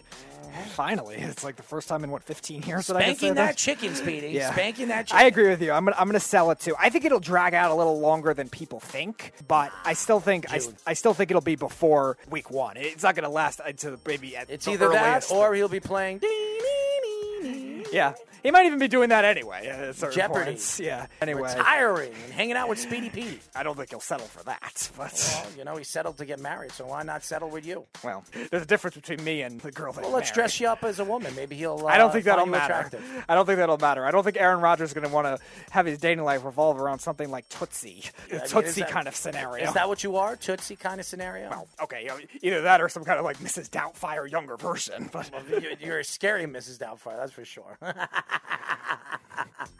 But yeah, nonetheless, I think it'll drag maybe at the latest probably into training camp, but I don't see much more than that. If he's still not happy in training camp, I think he'll be as good as gone, whether it'll be the Broncos or maybe, who knows, maybe there'll be another suitor at that point. Injuries can always happen in OTAs. I agree with you. I am going to sell that as well. All right, buy or sell. We will definitely see the universal DH full-time next year. Absolutely. I think they're planning to do that. They want to protect the pitchers in the National League. It makes sense. You see Giancarlo understand he doesn't have to play in the outfield. I think that will solidify him to be healthy practically the whole season, which will give him the 40 or 45 home runs. I think the Yankees were planning for this to happen to a player of that magnitude. I think there are a lot of teams, including the New York Mets, that would love to just put a positional player in the DH role a whole season. So I'm going to buy that. As much as I don't want it to happen, I'm going to buy it as well. I feel like it's inevitable. Friggin' Manfred. I think it's inevitable at this point with the types of players that are just coming up on these teams. There's so many power guys off the bench, so many random guys that hit home runs, so many just these random new guys that you don't even see coming that just all of a sudden play well with these hitters. Even though this year is considered a down year in comparison to what it's been home run wise in years past, I still think you'll see it just on that. And this kind of year with pitching numbers off the charts, baseball's going to want to encourage hitting more too. So I feel like it's inevitable to happen. I don't want it to happen. I'm not just saying that because I'm a National League fan. I like the strategy of the two different leagues. I think it actually makes for good interleague play, good World Series strategy. I don't want it to happen, but I feel like it is inevitable. So I am going to buy it. Cannot do about Harry's wild about me. What movie is that from? My Girl? You ever see My Girl? I did not. Oh, God. That was good. Dan Aykroyd, babe. All right. Dan Aykroyd. I will watch something with Dan Aykroyd. I will keep that in mind. Well, My Girl is more of a girly movie. If you want to watch a girly movie, Dan Aykroyd. Dan Aykroyd's in it. It's not scary. It's sad. I'll give it a little of a chance at least, just because Dan Aykroyd's in it. It's a sad movie. It's funny. All right, one more. The Milwaukee Bucks have started to play well, and they're coming for the Nets. Buy or sell. They will surpass the Nets at the end of the regular season as the 2 seed, or maybe even surpass the Sixers as the 1 seed. I sell that. I think the Brooklyn Nets have a very good chance of winning the division, and a lot of people think it's going to be smooth sailing in the East. I don't believe that's going to happen. They do not want to play the Knicks. I can tell you that right now. I don't think anybody wants to play. I'm not saying that as a Knicks fan. I think the Nets are going to have a lot of problems in a half-court game when the Eastern Conference playoffs start. So I think they have problems. I do believe they're as good as any team in the Eastern Conference. They win the seed. They win the 1 seed. I say I'm going to sell that. I'm going to buy that it does happen. Milwaukee surpasses Brooklyn in the regular season. In terms of postseason identity, that's still up in the air with Milwaukee, especially with the depth having a lot more issues than they did in years past. I know they brought in Drew Holiday, which has been good at times, but the rest of the depth guys that really was doing well for them last year hasn't been doing that, so their team offense as a whole hasn't been as good. So I'm actually more worried about their playoff identity, but I think they'll be fine for the regular season because, again, the Nets have had a little bit of a skid. I think they're going to just try to ease their way back in. Even with James Harden coming back, I think they're still going to try to ease him into Kevin Durant. He's played well. Will it last will be another question. Again, it's not going to be by much. They're tied in the standings right now. It might be even by a game, but I think Milwaukee is going to try to push for that harder because I feel like they're going to want to need the home court advantage a lot more than somebody like the Brooklyn Nets will, where they could just trust their stars to be able to do it. And again, even that team like the Sixers, too, that's going to be a tough out for them as well. There it is. So there you go. I'm going to buy that. I think Milwaukee surpasses them for the 2 seed, even though I don't necessarily trust them in the playoffs. Sell it. Unless the depth will step up. They played well the other day against the Nets, but I just don't think they have enough or will have enough to pass or surpass the Brooklyn Nets. But that's not going to make a difference. I still think Milwaukee can beat them in the playoffs. I think a lot of teams can beat the Nets. I think the Nets are going to have deficiencies moving forward, not because of their bench. I just think that even with James Harden, they've only played 7 games together all season long. They're still figuring each other out. This is the same thing that happened to Miami the first year. They lost in the finals against Dallas. I think that could happen with the Brooklyn Nets. I don't know if the Brooklyn Nets are even going to come out of the Eastern Conference. I think the 76ers are good. I'm not saying the Knicks are going to win, ladies and gentlemen, but I think the Knicks are going to be a very dangerous out, and I don't think anybody's going to want to play the Knicks, especially the way they're playing. So I think it's fantastic what Tom Thibodeau is doing. I think Knicks fans should be very excited for the future with Quigley and Toppin and some of the young prospects that they have right now with this team and this organization. That's it for our show, ladies and gentlemen. I want to give a shout-out to Joshua Silverberg. Yeah. Mr. Josh, I hope everything is going good with your family. He reached out to me tonight telling me that he wasn't going to make it. He definitely was missed, and I'm sure when he gets back next week, he'll be crying and profiling all this crap that he's going to say about Zach Wilson and how much he loves him. He wants to sniff his underwear, so there you go. Anyways, that's it for our show. We'll be back next week. Next week, we'll probably have another recorded guest. Maybe we'll have a live guest. I think that would be very, very interesting. I think guests love our show. Mitch was on a show. Dave McCann was on a show. Both guys from BYU, and I think both guys love to come on our show. They really laughed. They had a good time with us. So a shout out to Mitch. Dave absolutely gave us good insight with BYU football and Zach Wilson. We will be back next week. Until then, this is Errol Marks and Speedy Petey saying good night, and we'll talk to you then. Good night, everybody.